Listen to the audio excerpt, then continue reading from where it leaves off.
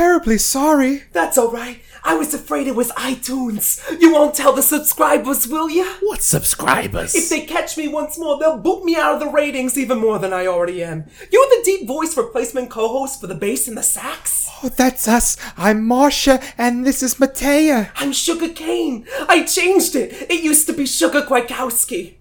Polish? Yeah, I come from a very podcast-centric family. My mother is a moth guest speaker, and my father was an editor. Where did he edit? On the couch, in his underwear. Oh. I can edit when the mood hits, and I sing too. I don't really have much of a voice, but then it's not much of a podcast either. I'm only here because I'm running away. Running away from what? Don't get me started on that. Being loud in bars on a Saturday night, apparently. Want a drink? It's bourbon. We'll take a rain check. I don't want you to think that I'm a drinker. I could stop anytime I want to. Only I don't want to. Especially when I'm blue. We understand. All the hosts drink, but I'm the one who gets caught. That's the story of my life. I always get the fuzzy end of the lollipop. Anyway, see you around, girls. Bye, Sugar.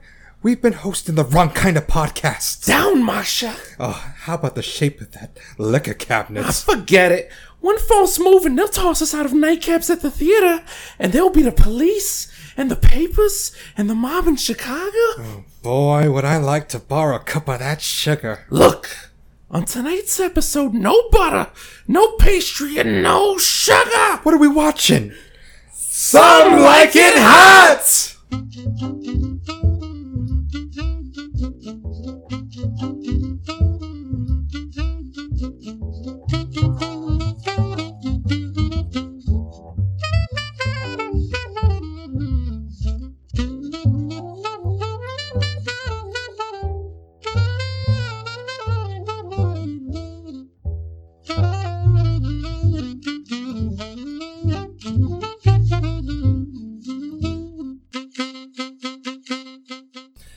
Welcome back, audience. You caught us in the middle of our new segment on Nightcaps at the Theater, Summer Lovin'. Had me a blast, where we take a look at summer movies or movies that did box officely well in the summer. Yeah. It's a very broad category. I apologize for that. It's a reach. I just did it so me and Matt can fit our movies in and Mark can feel happy about it too. So everybody's a winner here. There we go. But I'm Jonathan Kwiatkowski, Bododio, and who am I with? You are with Matt Cabrera, Walker, Talker, Lover, Stalker. Damn, that would have been better. He's a walker. He's a talker. He's a midnight stalker. Well, I'm your loyal comrade, Mark Zebro Jr.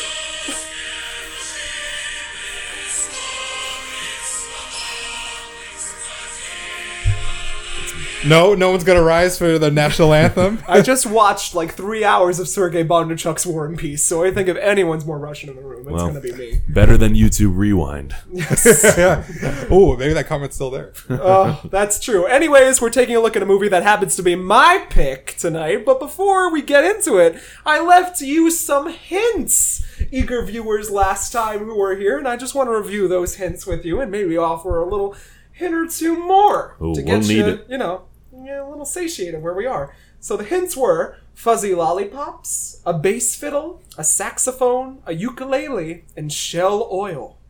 Anything yet? Nothing at all. All right. My next hint is that this is a 1959 film. Oh, fucking Black hell. and white. Our first black and white movie. Yep. Nothing? Good God. My mind, as soon as you went... It's telling me no, but my body's telling me yes. That's true, all those. But as soon as I heard black and white in 1956, you said? 1959. It's Godzilla. No, it's Gojira. Oh, true. Gojira. That's not racist. That's how he said it. I thought it was the jerk, but no, because the first hints kind of went there. No. I don't think this is something I would have ever heard of. 1959. I think you would have heard of it. I think so, especially if you played Beautiful Joe. There's a. Well, I was a child when I played there's a that. level in Beautiful Joe that parodies this film's title. Just so you know. Oh. Okay, I think I do know what it is. Hold up, I'll give you a few more hints. But I don't know anything about this movie. That's okay. Yeah. I'll give you a few more hints before you guess. My next hint is Running Wild, Running Free, and it is the film that undoubtedly killed the Hays Code.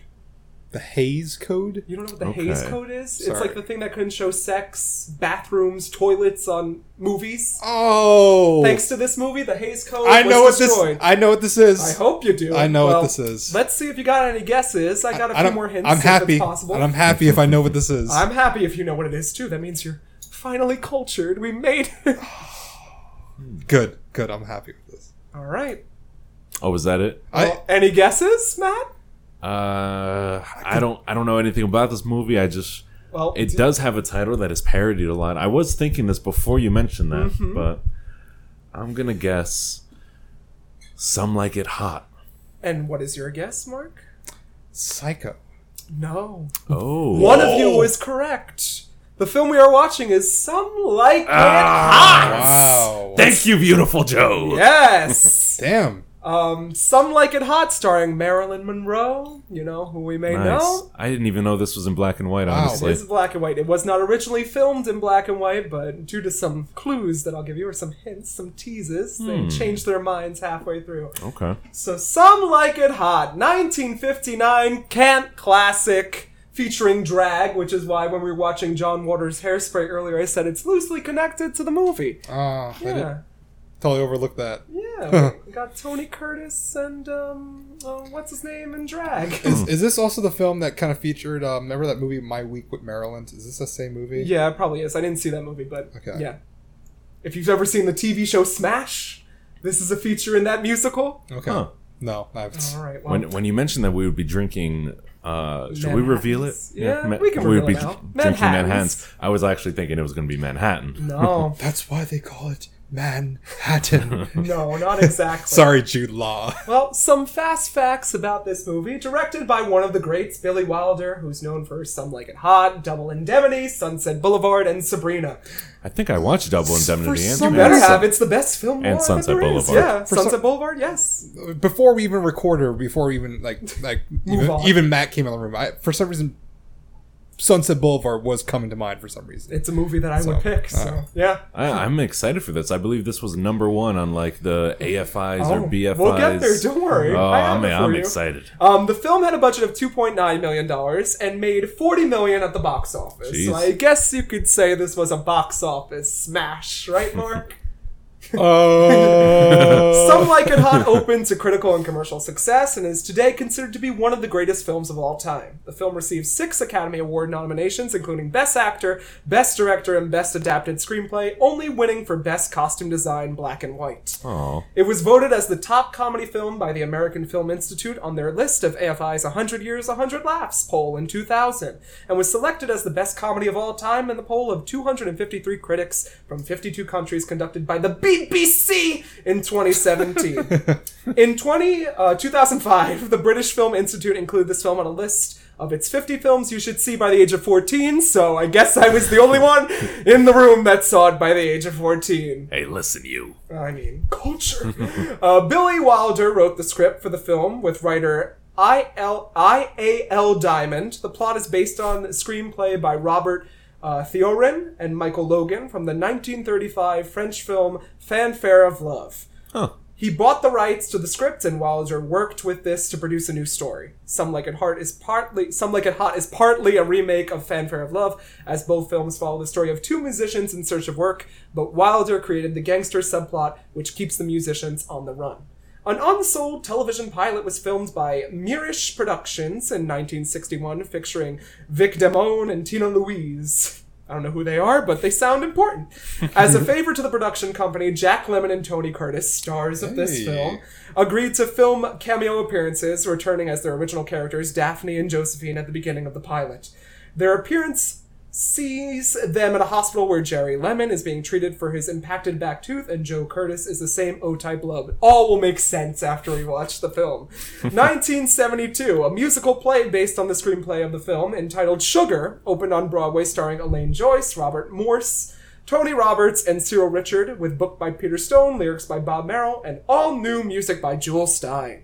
A 1991 stage production of the show in London featured Tommy Steele and retained the film's title. Tony Curtis, then in his late 70s, performed in a 2002 stage production of the film. Wow. This time cast as Osgood Fielding III, the character originally played by Joey Brown, so a different character but brought back for the stage.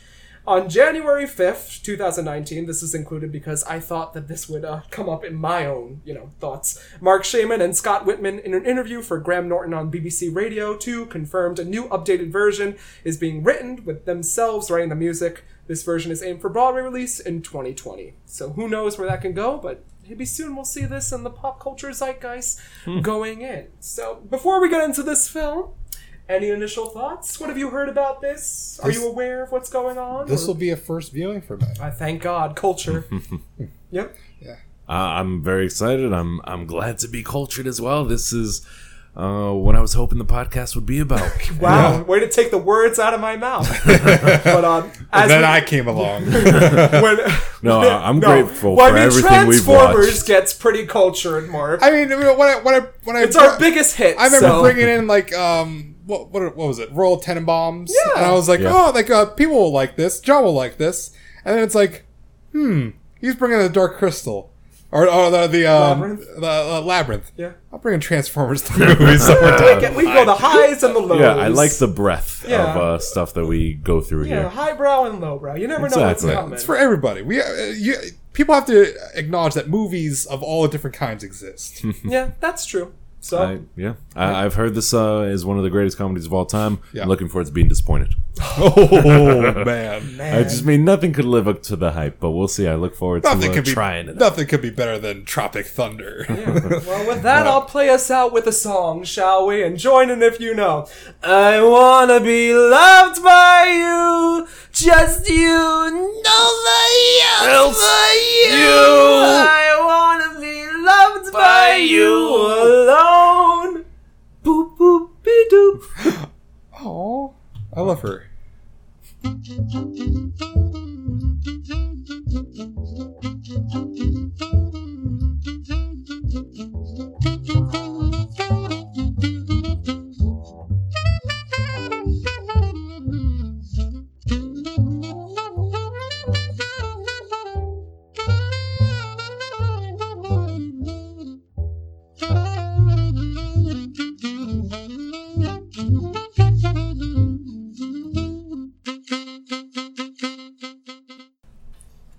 Welcome back to Nightcaps at the Theater. What did we just watch? Some like it Hoth. That's one of the many puns. That's a Star Wars parody. I think this podcast smelled better on the outside. God damn it! It wasn't time. Boy, I'm seeing an empty chair over there, and I wish Dan was here right now. Soon. But I thank you, Matt, for making that. Yeah. So, any initial thoughts? Did we like the film, or something? The First Virgins? I thought it was a fine movie. Yeah, it is a fine movie. It's a fine movie. I liked it. Maybe I could understand how it became such a classic, but 60 years later in this day and age, it's good. All right. It has cultural value. I could sense that, but I like the madcap nature of it. It was just a little, flimsy overall, maybe. Yeah, I almost second those sentiments. I do appreciate the choice concerning this is like Pride Month, and there's a lot of themes of trans and homosexuality. Same sex relationships here. So that I can get around, especially at pretty much the last scene in this movie. Yeah. So which we will get to. It destroyed the Hays Code. Mm-hmm. It did. Many critics sorts this as destroying the Hays Code. But that's pretty cool. In terms of some of the characters in this movie, especially our leads, I do have issues. Okay, well, we'll talk about that. Yeah. Yep. So some of you might be asking what we were drinking. Why we were drinking Manhattans? Do you got some vermouth? Do you got some bourbon? We can make Manhattans. I got maraschino cherry sandy. Well, what? Some salami? Come on. Yeah, those girls were I got salty crackers. Shut the hell up and eat this. Why is Sweets 2 still sleeping? Cheese and biscuits. I was. We'll get to it. But yes, we'll get to it. But yeah, I it was the first time I had one. Yeah. And I liked it. Yeah. I thought I was drinking like spiked iced tea at first, but like that also had to do with like the additional flavors, The involved. bitters. Yeah. Yeah. And that had to do with the lime you said, Lime, cherry. Yeah. and the what was the other one? Vermouth. Vermouth. Yeah. There we go. Very well done. Yeah. It tastes just like a Manhattan. I went You down- can trust me, a It was Manhattan drinker. quite smooth. Yeah. Sweet and smooth. I mean, Oh, yeah. I had like 10 today, so yeah. It's a miracle that I'm still standing. Well, let's get into the movie, shall we? Well, you're not standing. We don't record this podcast standing. Too many trade secrets. It's 1929, February in Chicago, at the height of Prohibition. And there is a funny play of taboos with this movie being a 1959 film taking place in the 1929, social structure, all the mores, the societal rules that would be in effect. It's like a modernized 1929, more modern. The film was produced without approval from the Motion Picture Production Code because it plays with the idea of homosexuality and features cross-dressing. The code had been gradually weakening in its scope during the early 1950s and due to greater social tolerance for previously taboo topics in film, but it was still officially enforced until the mid-1960s. The overwhelming success of Some Like It Hot is considered one of the final nails in the coffin for the Hays Code, though sometimes the film is said to have been condemned by the Roman Catholic Church's Legion of Decency. That body gave the film its less critical rating as morally objectionable. As opposed to, do you know what like the highest? Jesus loves it. 2 thumbs up. Buddy Christ. A. Doesn't it just pop? Yes. We're in 1929 and a hearse is being pursued by police. Turns out that to be some... Yeah. Can I just say something about this Yeah. opening? Yeah. I was getting very like Dick Van Dyke esque like vibes out. Just the music I was getting because it was like very like if you ever watch an episode like it's like bum, bum, bum, It's bum, 1920. bum, Do you bum. like jazz, Mark? You like jazz, Evan? Yeah. I did really like this intro sequence, actually. I thought Yeah. it was a great, especially way of introducing once they have the Chicago 1929 title card. It's like, okay, I get where this And is speaking going. of, we had another title card, the MGM Lion, that Mark said, "Is that an owl? Oh god, I hate you. It's a all. lion. Well, to be fair, First of all, lion. It's a lion." Hold the phone, everybody, because it doesn't start out with like the full lion. Exactly. It zooms out But if you would just wait a second, at an eye with some fur around it, and how the fur was depicted, I was like, oh, this looks like an owl. I was like, what's an owl doing here? And then I was like, oh, fuck me. Oh, I hate you. oh, that's okay. So the hearse is being pursued by police. Turns out to be some gangsters with a coffin full of whiskey hooch. Classic old Hollywood stunt driving that has more action than the modern day Godzilla did. So go figure. Oh, yeah, I wrote down here, it was like, this is a short chase sequence, but there was so much I got out of it that was fun. Yeah, Also, like like a chase sequence. there's should be. decent action in here. I could have sworn like we were watching Kingsman: The Secret Service because they break out these shotguns on the top of the roof. I was like, oh, what's going on here? Like, It's not what I expected. I was like, this Well, is they're not shotguns; they're Tommy rifles. and like and how the guns were like immediately like going off. Like I was like, someone's getting one in the face right now. But but no, everyone lives. but it was pretty cool. I liked it. But the whiskey. R.I.P. Yeah.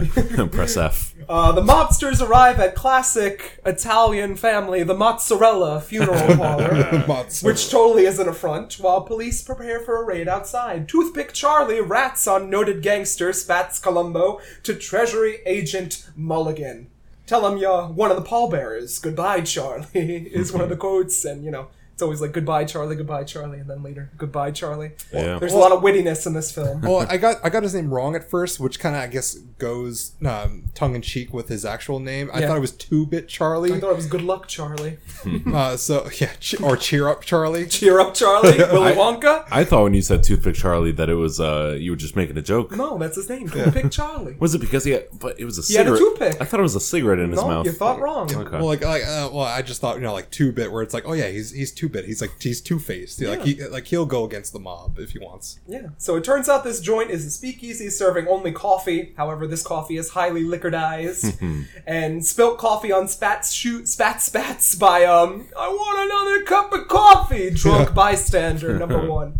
And Spats wears spats. And I had to teach them what spats were. This is one character trait. Yep. We meet Joe, Tony Curtis, and Jerry Jack Lemmon, our hired musicians, jazz, saxophone, and double bass respectively, going from job to job, paycheck to paycheck. Tony Curtis was spotted by Billy Wilder while he was making the film Houdini in 1953, as he thought Curtis would be perfect for the role of Joe. I was sure that Tony was right for it, explained Wilder, because he was quite handsome, and when he tells Marilyn that he is one of the Shell Oil family, she has to be able to well believe it. Wilder's first idea for Marilyn, for the role of Jerry was Frank Sinatra, but he never came to the audition, because Frank Sinatra was a notable douchebag. Oh yeah. Especially in his film career, as you will know. Jerry Lewis and Danny Kaye were also considered for the role of Jerry. Finally, Wilder saw Jack Lemmon in the comedy Operation Madball and selected him for the role of Jerry. Billy Wilder and Jack Lemmon made numerous films together until 1981, among them The Apartment and several films with Walter Matthau. And there's amazing chemistry from both of our leads in this film. It's like they've been buddies their entire life, and we get that. Joe is gambling on the dog track, risking everything. Like, I got one more coming in. We're going to bet everything on it. And Jerry's like, no, I'm more of the pragmatist. And he sees the agent put on his official pin and realizes that this funeral parlor is about to get raided. We need to get out of here. And I put down, I want another cup of coffee. Spats gets almost arrested, but he doesn't because he's drinking buttermilk. And with his special needs assistant. I know. It was a different time. That's too far. Slow. But yes, he's just like, hey, boss. You're close there. But because that shows towards the end of the movie. Oh, come on. Yeah. Joe and Jerry escape from this raid by taking the backfire escape, and they go, we're gonna gamble and I'm gonna win, and then we get a transition to cold Chicago winter, and they sold their overcoats and lost all the money in the dog race. A musical agency job search. Joe has jilted Nellie Forbrush, who is the receptionist for Polyakov, one of their bosses looking for musical gigs, and he's trying to butter her up for jobs. And it turns out that they are looking for a bass and a sax for 3 weeks in Florida, full expensive paid, but the two don't have the right parts. We learn through a series of, circumstance that... hijinks. Yeah, they're not right down there for the role. They need to be girls. You need to be blonde. We can fix it. Yeah. You want to be a star, don't you? Yeah, you gotta be a girl. And Sweet Sue and Beanstalk, who lead this female... Beanstalk. Yes, this female band are at their wits' end. There's a Valentino reference, like, one of the girls slit her wrists after she learned that Valentino committed suicide. So we get a nice time placement. And I was getting very, Catherine O'Hara vibes out of her, which, I thought she was pretty cool. I liked her. Yeah. She's really funny. Nellie's pretty dope. Jerry poses the idea that they could do it, but immediately Joe shoots them down like, you're crazy, we're not going to do that. And they go to borrow Nellie's car to make to another gig that's 100 miles away, but it's $12, so maybe they can get one of the overcoats out of Hock. And they arrive at none other than Toothpick Charlie's garage. So the garage that he runs as a front, they're playing cards in the back, all these mobsters, and they walk in and they're threatened immediately with guns. And they go, they're just a couple of wise guys. Let them get the car and go, huh? And they try to fill up the car with gasoline, and who should come in a dramatic entrance but none other than Spats. In broad daylight, this happens. It's supposed to be a parody of the St. Valentine's Day Massacre, which also happened in broad daylight. So, not familiar with that. Have you seen The Godfather? Oh, that's what it's based on. The Godfather shootout is also based on the St. Valentine's Day Massacre. I didn't do my history. Yeah, and you didn't wonder if there were boats in this movie either.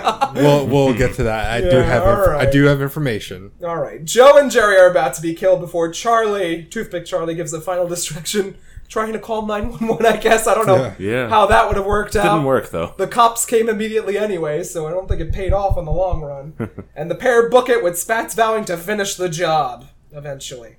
The pair dress up as women and join Sweet Sue at the railroad station, and we get some hijinks with, them walking in hills. Like, how do women walk in these things? We got this great line that I wrote down here, like, we gotta shave our legs. Yes. And that was pretty funny. Yeah, well, are we gonna shave our face? No, we're gonna shave our legs. Yeah. What? You're crazy. Up to that point, there was no context, as to what their big plan was. Yeah. The studio hired female impersonator Barbette to coach Lemmon and Curtis on gender illusion for the film. Monroe worked for, some interesting tips since she pops up in a second, 10% of the gross in excess of $4 million. So that's a lot of money. And Curtis for 5% of the gross, over $2 million. and Wilder for 17.5% of the first million after break even and 20% thereafter. So these people got rich off this movie, just so you know. Yeah. And we meet Josephine and Daphne, originally Josephine and Geraldine, but Jerry changes his name to Daphne. And the film was filmed in black and white, according to Wilder, because Tony and Jack look so monstrous in their makeup that it would not have flown in color. Do we have any evidence of this? Yeah, there's some colored pictures online, and it's looking rough. Yeah, that's awesome. Their faces aren't that beat. Which I was gonna say was like they look pretty attractive here, so I guess I'll take their word for it then. Thank goodness you had some Manhattans. I can't believe they changed around the whole visual language of the movie just because of that one fact. I think it works well. He's a fine director. And he knew exactly what he we've wanted. all seen white chicks. Yeah, that's just scary. Come on, Terry Crews, you're attracted to that. So, Miss Monroe enters the film as Sugar. Any initial thoughts on Sugar? What do we think of her? Speak now. Hey, I mean, she's smart. She's naive. Oh, that's so funny, man. Naive to what degree, though? Well, speak your voice now. It's the podcast we talk on. We only get like a visual image of her at this point. But you were making side comments about Miss Monroe. Well, of course, and you know what? Like this speaks more to the My Weekend with Marilyn movie, because this My Weekend with Marilyn that takes place over the her filming the Prince and the Showgirl. Yeah. And I've actually seen some of this movie, and just like the frustration that goes because she can't act. And pills and booze will do that. She can. She's very good at playing herself. I'll say that. Yeah. And but she does a good job of what she has to do here. But she was always typecast into these dumb blonde roles too. So I wonder why. But John. She was actually really smart. She changed her identity, left her life, got a show in Hollywood. Finagle the present or two. I mean, you gotta do what you gotta do. Yeah, so real social ladder climber there. That takes some intelligence. Doesn't get more top than that. I mean, it's awful what happened to her and everything like that. The government did kill her. I'm in full support of this. Mark said it. No, it was the guy on his deathbed that worked for the FBI. Look this up. This happened. According to Billy Wilder and IAL Diamond. They didn't, ASL? Not ASL Diamond. They didn't expect such a big star as Marilyn Monroe to take the part in Sugar. In fact, Wilder said Mitzi Gaynor, who we originally had in mind, the word came that Marilyn wanted the part, and then it had to be Marilyn. There was no other way. Once she wanted it, it was a big enough draw. Wilder and Monroe had already made the film The 7 Year Itch together in 1955, which is another great movie. Oh, yeah. Monroe. Yeah. And some lines that I like are, look how she moves, like Jello on springs. Yeah, I wrote that down. Yeah, I think they're a whole nother sex. I guess I really do like Jack Lemmon in this role. I think I wrote down here he's just horny as hell, but I do like his sort of like pseudo character change he does at the end. He's here. Spacey. Yeah. Spacey? Not Kevin Spacey, but just Spacey. Okay, I see what you're saying. Out there. Yeah, that millionaire is Kevin Spacey. We'll go into their characters, I guess, a little once we delve deeper, I guess. Yeah. So they board the train as women and join the girl band, and we get the train sequence, which is my personal favorite. Bang, bang with the trolley. Yeah, ding, ding, ding with the bell. Yeah, it's my personal favorite. I love this sequence in the movie. It's very Marx Brothers-esque. I'm loving it. I do like it because it's like their first interaction with all the other women, I guess, in the train and how they're going to be dealing with that. Yeah. So it's cute. I like it. Mm-hmm. You tore off one of my chests, Joe! And they see Sugar just drinking in the bathroom, to which Mark replied, Marilyn, you're on set. They can't do that. She didn't know the cameras were on. And Sugar explains, I always get the downs, I always get the fuzzy end of the lollipop, never the good end, right? And we get this Runnin' Wild number. I didn't expect a musical out of this, but there is 3 musical numbers, I believe. 4 musical numbers. Wait, there's one here with lyrics? Yeah, Runnin' Wild, I don't lost remember. Control. Why? When she drops her hooch. Why the ukulele? Because it's the original hipster. You can't hear it at all. She's also the singer, though. The vocals. Yeah. Which doesn't make even more sense to me, because like they threaten to throw her off, where it's like, this is the last job. Where it's like, so who's going to fill the singing void here? I'm sure Marilyn. I'm sure Sweet Sue has some pipes. She's been wanting to. Beanstalk! or Dolores with her horse mouth. Oh my god. Leave Dolores alone. Hey, I got this salami over here. Did you ever hear the joke about the one-legged jockey and the tuba player? Well, I don't know about that, Rocky. Clarabelle Cow up in here. No, I like her. Leave her alone.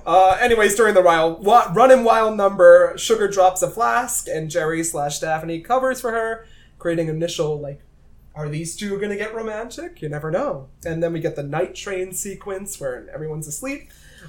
Jerry is flirting with every girl, and Joe locks Jerry in just to make sure that the ruse stays where it is. Because, in old-fashioned trains, they had buttons on the curtains so you couldn't leave without, that'd be dangerous, but it was the 20s. It was a different time.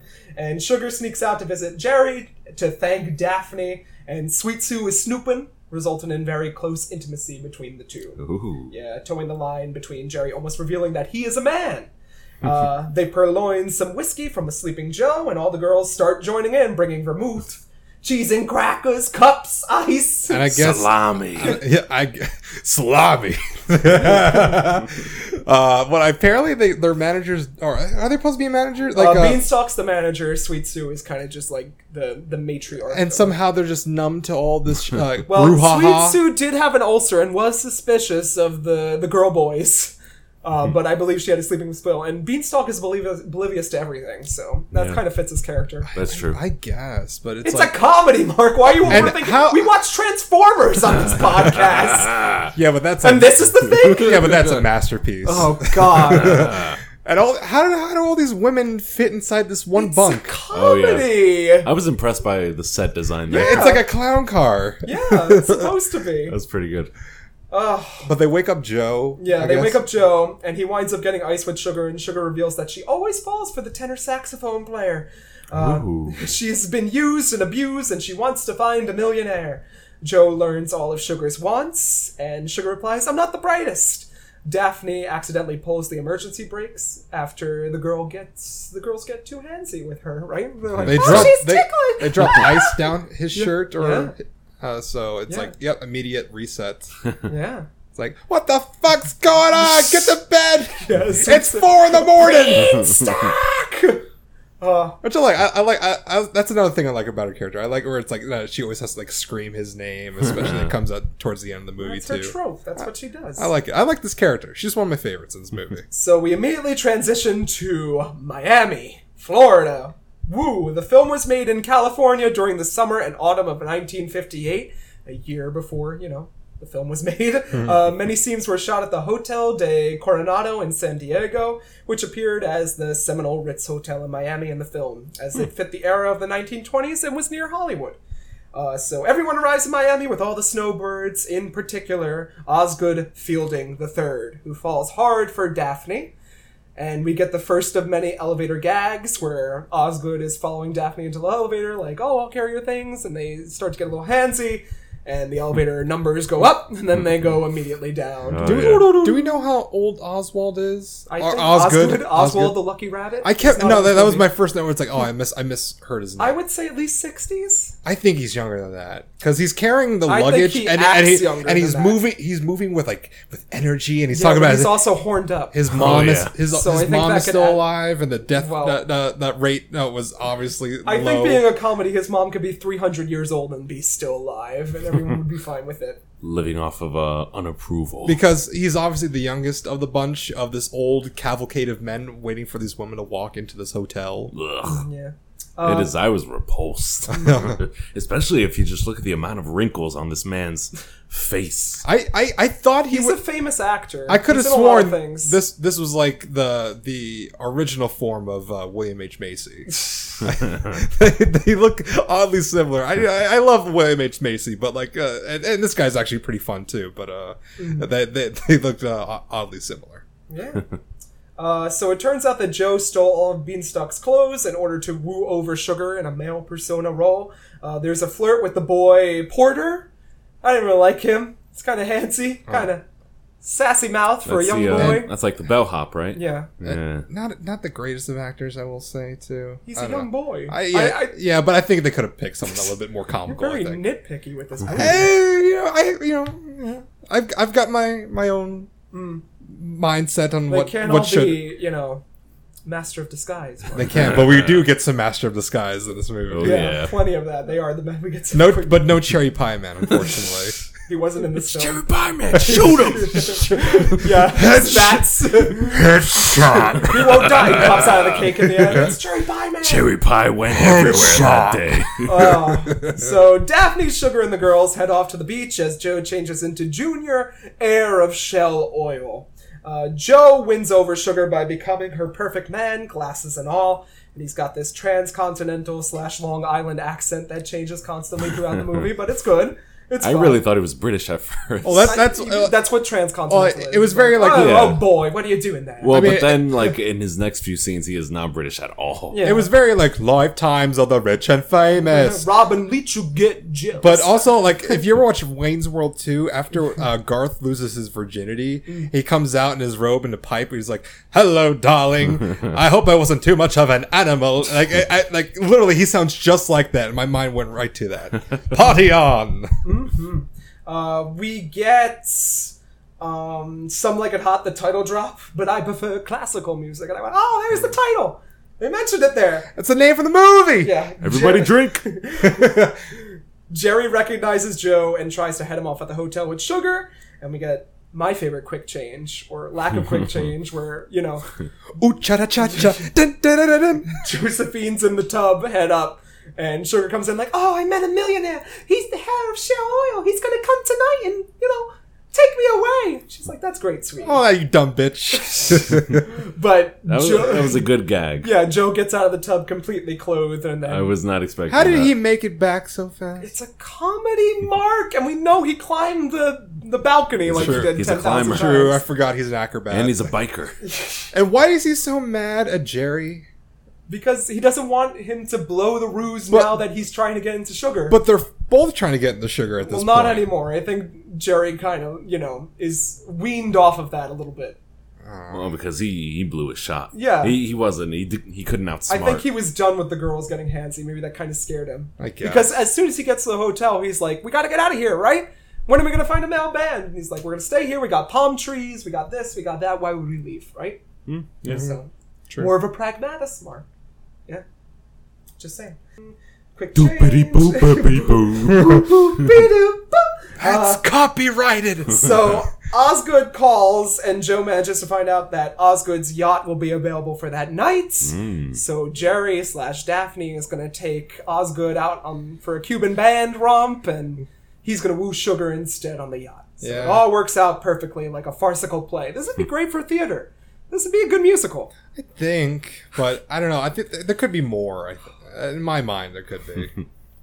I'm not like saying how that it's bad. I'm just saying there could be more. No, I'm hearing one thing. Didn't they make a musical? Is that what you said? They made a play. It's okay. called Yeah. Anything Goes.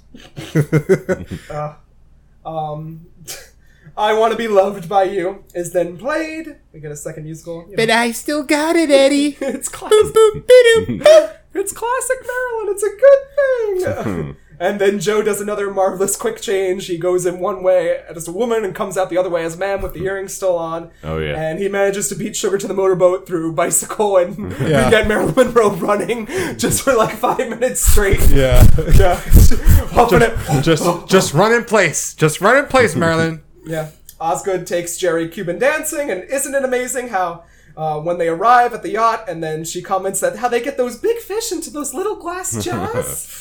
That was good. She's supposed to be stupid. Oh, so She even says It's like Transformers when that big guy turns into a little pistol. that's right. So when Megatron turns into a mini con. All right, if so Marilyn would have turned into a gun, you would have loved this movie. all Wouldn't you? right. So speaking of my stupidity. Yeah.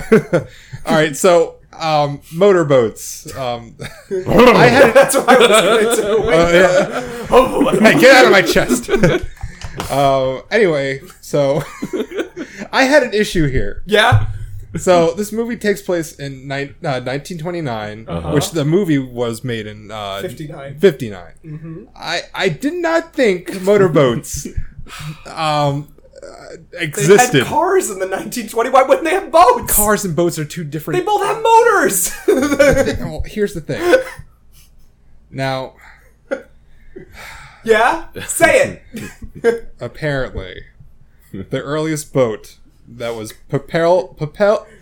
petrol engine was tested in the Nectar River by Gottlieb Daimler and Wilhelm Maybach. So, two Germans. In 1886. Ooh. Wow, so, they had a few years to perfect the technology then. When they tested their new long case clock engine. Yeah. Wow. Funny how that works out. I'm sorry. Well, we all learned a little bit today. I guess. I didn't know it was two German dudes. And I learned you're both idiots. Oh, I know. No, I didn't refute the motorboat thing. I'm sorry. But I will say, Yeah. Ripley's Believe It or Not true. was Oh, mentioned boy. within this. And I was like, holy crap, I had no clue. Because we It never was, paid the admission price for Ripley's Believe It or Not. Ripley's museum. immortal? Yeah. I had no clue it was around in 59, let alone 29. I'm still not sure if it was under that title I in think it might have been a 29. magazine before that. Yeah, it was like a publication, but I think Yeah. it might have been called something else, like Strangely Believe It. Or not. Mad Magazine. But still, wow, I thought that was pretty interesting. I really like this flirting scene between Marilyn and Tony because we get some lines like, "Water polo, isn't that incredibly dangerous? Yeah, I had 2 ponies drown under me." So I don't that know. was good. I find this very manipulative. it's supposed to be. I know, but Yeah. like... It is. It was a different time. I don't know. I feel so uncomfortable because he's really like... Given Mooching off of her. like not only is like she going for a ride, she's going for a ride. But she doesn't look so, pent up about it. And It's mutually beneficial. Yeah. I don't know. It's a symbiotic relationship, Mark. I'm uncomfortable. Well, she also was giving him a lot of drinks, too. Yeah, given a lot of something else. She's complicit. Consent! It's approved. It's consent by manipulation. It was a different time. We know. Well, When they remake this with Melissa McCarthy and she's playing Sugar, that'll be a different story. That we won't go see. if somebody has the skill to manipulate somebody else, Yeah. maybe. I think that's intelligence. There's such thing as charm, and there's such thing as lying. Well, everyone does a little lying. It's a comedy. What are you gonna do? Tell the truth? Tell the truth. Water polo. Type O blood is a running gag. Yeah. So it's just mentioned. That in the month of June is always mentioned. Like, oh, my birthday's in June. This is in June. I didn't catch June. I've seen this movie enough time to catch up on both of them. But Type O is a running gag between them. I was expecting that to pay off at the end, but it never really did. What kind of blood does he need? Type O, doctor. Type O. Which is the universal. Typo. I think that Type O is the universal. You mean donor. the script? Yeah. I, That's more of like an airplane kind of joke. Or a Wet Hot American Summer. True. Type O is the universal donor, so I feel like that Yeah. predicts the. I'm O positive. I'm AB, so I'm the universal receiver. I don't I can't know. Yeah. I I should- only take. I'm a pitcher. Yeah. But I felt like that explained the character change, because, they eventually give everything they can away, and they realize the error to their ways. Themes. I don't know about Topics. that. Yeah, but that necklace wasn't his to give away. But Osgood wasn't going to miss it anyway. Are you sure? Yeah, I'm pretty positive. He seems like a really chill dude. Yeah. Oh, yeah. I ended up liking him a lot by the end. Oh yeah, same here. Yeah, for someone who was like, ew, when they first saw him, right? Yeah. We were all like that. I mean, I look. Billy Wilder spoke in 1959 about filming another movie with Monroe. He said, I have discussed this with my doctor and my psychiatrists, and they tell me I'm too old and too rich to go through this again. But Wilder also admitted my Aunt Minnie would always be punctual and never hold up production, but who would pay to see my Aunt Minnie? He also stated that Monroe played her part wonderfully. Next morning, both pairs return, and another line that I like is the banter between Joe and Sugar, where it's like, where'd you learn how to be such a good kisser? I used to sell kisses for the milk fund. Yeah. And then how much do you owe the milk money now? $825,000. Let's make it an even million, shall we? They kiss a lot. It's passionate. It's cute. It's cute. Yeah. And Jerry admits that he's falling for Osgood since he proposed. and got a genuine diamond bracelet out of it. Which I kind of wish I got more out of this scene. I think. Yeah? Or like something, some lines of dialogue that could have been a little bit more like. I could have accepted this a little bit more. I dig it. I dig it's kind of like it's I can dig it. I'm in love with this older gentleman. Yeah. But you just don't know like what to attribute it to. Yeah, like he's in love with the bracelet because it's full of diamonds. He's in love with the idea of a vacation. Yeah, but like not so much like him. I mean, exactly. but he even says like, "Oh, I'll never find another man who would treat me as good," or something like that. It's a good line. But also, he's like, "We'll get a divorce, and then we'll settle in court, and I'll get some payouts for the rest of my life." So he's definitely giving this guy for a ride. Yeah, I think there's a little bit of both. Could be. Yeah. If only there was a sequel. Okay, so now we get to some of the darker parts of this movie. There were many problems with Marilyn Monroe on set. You don't say! It was said she lacked concentration and suffered from an addiction to pills. Oh. She could not memorize many of her lines and required 47 takes to get the line, "It's me, sugar." Oop. Correct. Instead saying either, "Sugar, it's me," or "It's sugar, me." That's what I kind of felt that line was going to. I like, "It's sugar, me." I think I even ad-libbed that when we were watching.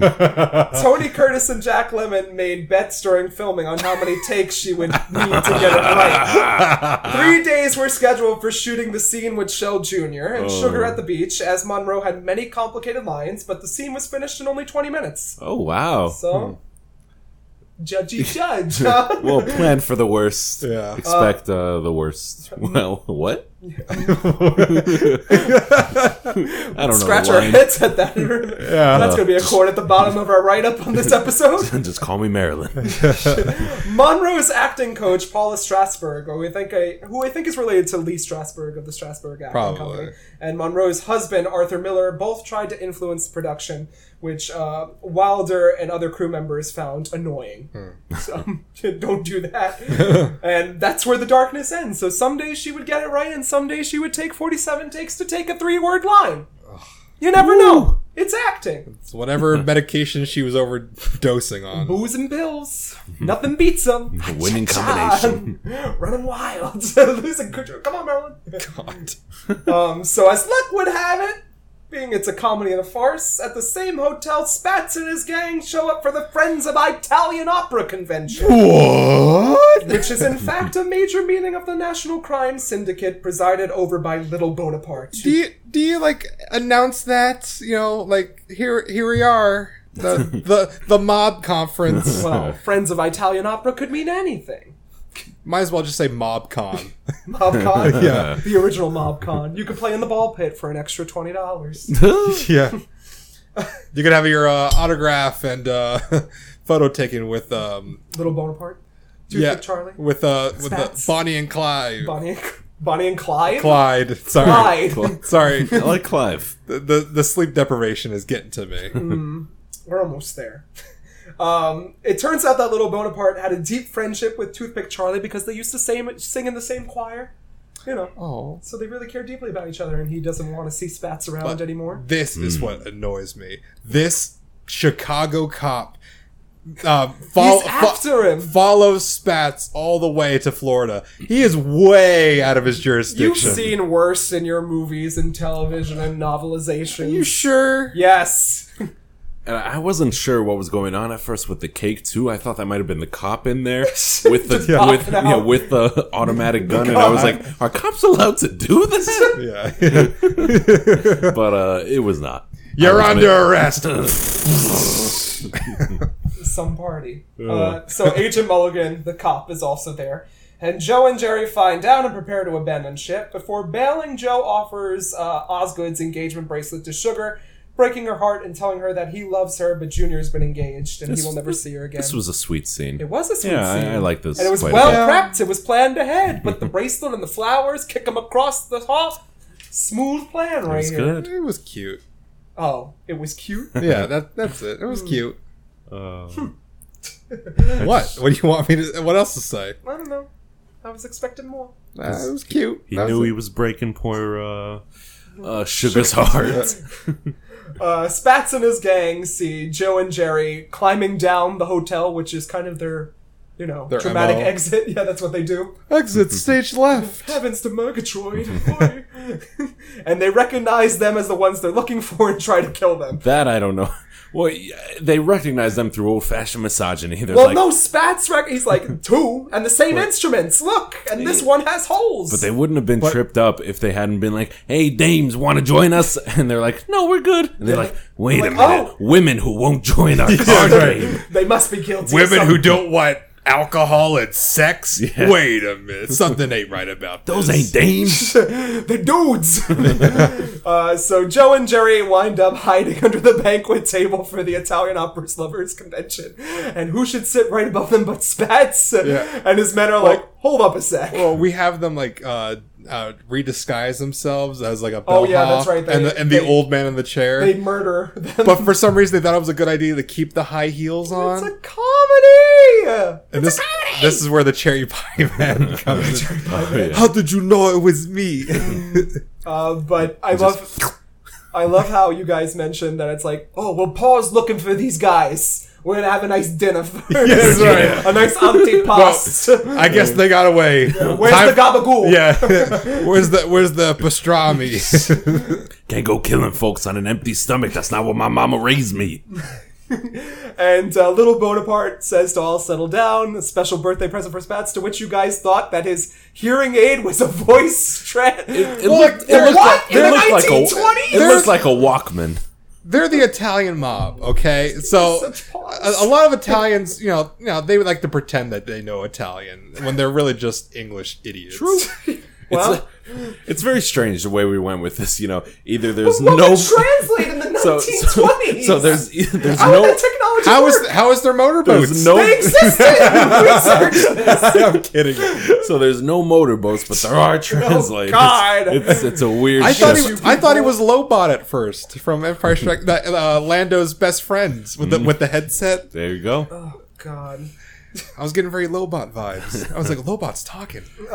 They made some good visual gags with the hearing aid though. Yeah. What I do like this kind of thing that he's doing here where he's like, some people thought you were nuts. They thought, like, you were an idiot, but I like you guys. And then he keeps dragging this out. It's funny. It's You it's like the pretty mobster good. humor, I can tell. And it's a good way of getting just from a meta aspect, like the exposition out in the script. You get like this guy's beef with everything that happened just in this like pretty organic scene. Yeah. Out of nowhere, you thought they were gone, but they're back again. It's a little bit of a tone shift when death does come into play here, but it's not too violent. I guess. And how do they die? Who dies? Oh, Machine Gun. Machine Gun Kelly? That's right. In this movie? Straight off of Bird Box. Yeah, he's a jolly good fellow. He came out of the Bird Box. And then the commissioner comes in. What's going on here? He had a piece of cake that didn't agree with him. My compliments to the chef, but you're all arrested. What? Oh, they would have killed this cop right on the No. spot. Like, That's true. There's no reason not to. It's not The Departed. there's no sting operation. I think that's They're going in on Miami. here. Just throw them in a river. Throw them in the That's ocean. right. Throw him to the Gators. Just how that little boy went. Yeah. There's another quick change between Joe and Jerry, and they're still running from the mob, who we find out are watching the sky, the railroad tracks, and the cars, but not the sea. Dun, dun. Someone didn't listen to Winston Churchill, I guess. Yeah. We'll fight them in the air, on the land, and the train tracks. Yes. Not the ocean. Did I say land Wait, already? Land. Fix that in editing. We learn that Sugar is through with Love, and, they're both trying to get out of the hotel, but Joe reveals himself to Sugar by kissing her dramatically. and just changes her whole perspective on sexuality. Yeah, it happens. This would have, if I was her, and I don't want to be. This would have fucked me. not? This would have fucked me up. I think. Yeah? Yeah. But she puts Nah. it together pretty quick. I don't know. That would have made things Yeah. clear to me. I don't think that was entirely clear to I think think- where it's like, whoa, my best girlfriend here and this rich millionaire are the same person. I don't think she would have picked that up that fast. And I think... considering you're how giving the credit- naive she is. I think you're giving the character a little bit less credit than she deserves. I don't know. I would have been like, ooh, best of both worlds. Yeah, I know, right? Let's go. Baby. And I have to give Tony Curtis props. He does trek up these stairs in high heels Yeah. I'm really impressed. Well, super fast. Are you sure there wasn't a stunt It was double? him. we don't see his face. It was him? It was him. Okay. I'm impressed. I was there. Yeah. Yeah, on set. You can believe me. Wait. Look around. You were in the cake. Wait. Turn the camera. No, wait, rewind Me. it. John's in frame. To the back and left. The magic bullet. Nice game, pretty boy. So everyone runs out to the dock to meet Osgood, who's gonna elope with Jerry / Daphne. And it turns out that Sugar also stole a bike. That girl stole the bike! And she's pedaling along. And she's like, I'm gonna hit you so hard when you wake up, your clothes are gonna be out of style. Oh, man. But she's chosen not this fuzzy end of the lollipop, but the sweet end. Not coleslaw on the face, but the squeezed out toothpaste. Not neither of those, but true love. True love! I don't know. She falls once again. I almost think saxophone she player. bet on the wrong horse here, I think. Well, will it last? No, absolutely We'll have to not. see in part 2. He can't give her what she wants. No way. But She can try sometimes. She just might find she gets what she needs, though. I do like this last bit between Osgood and Jerry. Yeah. And I think it's pretty good. Yeah. Which, can you describe this? Oh, last sure. Where it's like he's just like, it's like, well, we're gonna get away. Well, it's like, I can't marry you. Like so I can't fit in your mother's dress. Well, we'll fix it up. Like, I'm not a natural blonde. Like, I can forgive you. And, I can't have children! and it's like, well, adopt. Oh. Well, I'm a man! He's It's very like- understanding. Well, nobody's perfect. Yeah. Which I like. The That's a film's great line. iconic closing line, Da, da, nobody's perfect, Da, da, da, da, da, da, is ranked da, da, da, da, 78th da. on the Hollywood Reporter's list of Hollywood's 100 favorite movie lines. But it was never supposed to be in the final cut. Diamond and Wilder put it in the script as a placeholder until they could come up with something better. But they never did. You can't be perfection. Yeah? And thus we get a quick... Oh, that should be a best quote. Always one up in me in the end. And thus the end to Some Like It Hot occurs. We get a nice title card. Mm-hmm. What did you think of the movie? It's time for pizza ratings. Manja, manja, manja. Mozzarella. I'll go first. Mozzarella's patented pizza ratings. I stick by it where I think it's a fine movie. I like fine in a sense where it's like, oh yeah, like you could watch this once. I do think there's a lot of good lines in this movie that I do appreciate. I love Tony Curtis and Jack Lemmon's chemistry with each other and their relationship with the other characters in the film. They have a lot of energy, a lot of charisma. Marilyn is a bit much for me, but it plays into her character, I suppose, and I can't really knock her too much for that. I guess, but I'm indifferent. Knockers. Yeah. I hardly know her. Yeah, but I think she's fine for what she has to do in this movie. So there's that. And I think it's a tad long. I think it flies. I mean, I don't know. Maybe it's just because of If we would have watched on we started 1.5 speed, you would have been. yeah. I think you're just sleep deprived, big cat. They already did. could be. They already did 1.5 speed for some of the running scenes. But Been on 3-point speed. and I do appreciate the kind of risks they do take when it comes to some of like the like homosexual like kind of Overtones. yeah that they offer for this movie. So I dig that, and I do appreciate the kind of like especially for the time being the black and white aesthetic, even if it was more for the sake to make Lemon and Curtis more beautiful. But I think it's actually pretty good. I think it lends more to the movie. And there's some memorable characters outside the main cast as well, which I do like. So I got a 6 out of 8. 6 out of 8 pizza slices. Just as I predicted.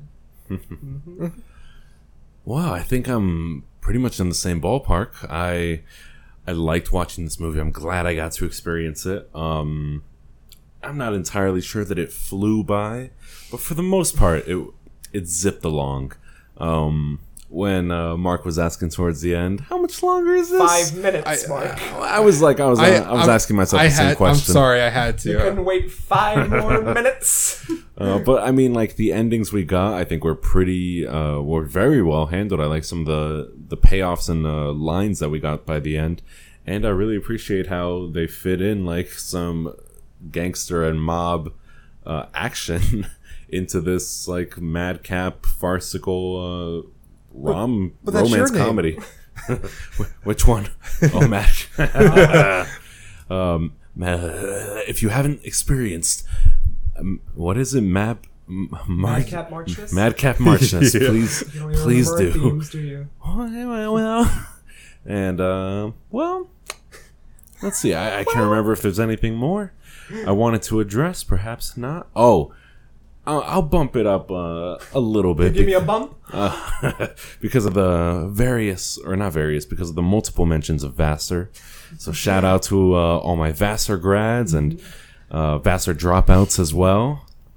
I'm going to give it a 6.2 with extra mozzarella out of 8. It's pronounced mozzarella. Mozzarella.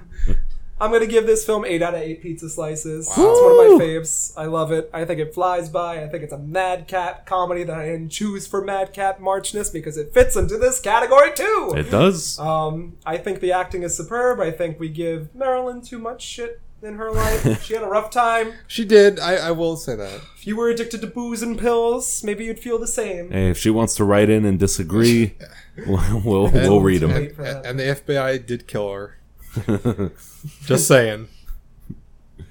No And then they I was gonna try to say they flew her to the moon. I was trying to say they faked the moon. They faked the moon landing. They faked her that death. Doesn't make sense. No, it doesn't. But I think the chemistry between Curtis and Lemon is flawless in this film. I think Wilder is one of the greatest directors. I don't know. Period. Yeah. Period. He's done many movies, and I've enjoyed them all, and I'm certain we'll watch a few more on this podcast. Maybe a few more that you'll be more familiar with. I at hope 1.5 speed. So we'll get through it on time. Well, I'll be on 1.5 speed. We'll do a bump before, and we'll be just fine. Just like Marilyn. All right, well, with that, we have to say goodnight, but before we go, where can our audience reach you, fine fellas? You can reach me over on Twitter at Man Who Wears Hats or over on Instagram at MZBroJr. Or you can follow my video game podcast, Inside the Gamer Stronghold.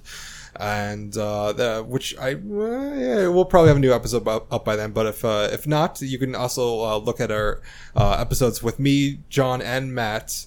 John, Matt, and I. Yeah, sure. As we just... No, because it's the, object of a preposition. Yeah. And thank you. I know where you live, Matt. Just so you know. Do you? You went to Irvington one time to find me. Shit, he's on to me.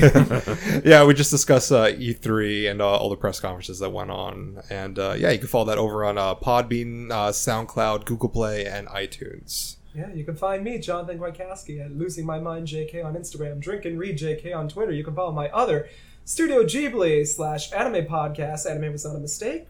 By the time this episode's up, we'll probably have an episode on the Red Turtle, maybe Mary and the Witch's Flower, heading into the first and last annual Goro Awards. Who will win? Cast your votes now. Mine's on Totoro and a raccoon. I don't know. You could find me, or more accurately, my alter ego Matea, in drag in the arms of a wealthy millionaire on his motorboat on the way. Where were they going at the end of that? Havana? Yeah. Wherever God takes them. Nah. Wherever they were going, they were Havana. Good time. You go. Oh, Lord. But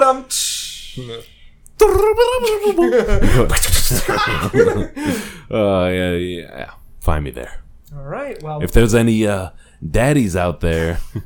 That's right. This movie invented the phrase daddies. It did. Yeah. Forgot to mention that. There you go.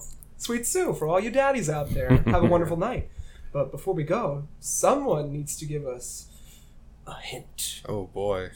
Well, this is Blockbuster / Summer. What Lovin'. Summer Lovin' / Summer Blockbuster. Summer Blockbuster. I'll figure out. And whatever else you want to whatever the name says.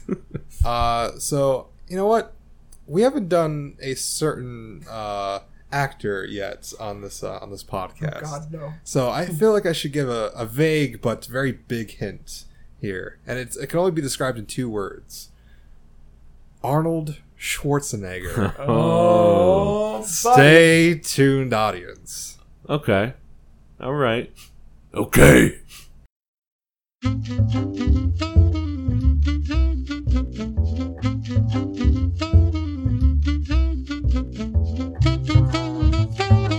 Alright, you bunch of movie-loving booze hounds, it's last call. You heard me, last call.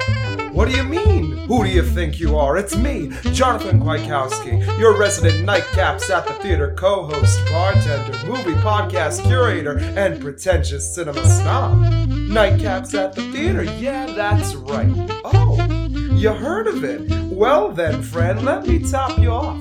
It's thanks to people like you that this little show of ours can make it into the final reel week to week. How else could Mark fund his Funko Pop addiction, or Matt create a new internet handle every episode to avoid the FBI? We can't thank you lovelies enough, but why not keep the party going? Do you want to have a conversation on campy cult classics, question foreign flicks, or massacre movie monstrosities? Then look no further. Reach out to us on social media. You can follow our humble little podcast on Facebook and Instagram at Nightcap Cinema. And if you aren't listening to us on iTunes, Podbean, Stitcher, Pocket Cast, whatever, and rating, reviewing, and for goodness sake subscribing, well then, we might have to tell Aunt Ida to put some cha-cha heels on to kick your ass. I think I talked your ear off enough though, but put that wallet away. This last nightcap is on us.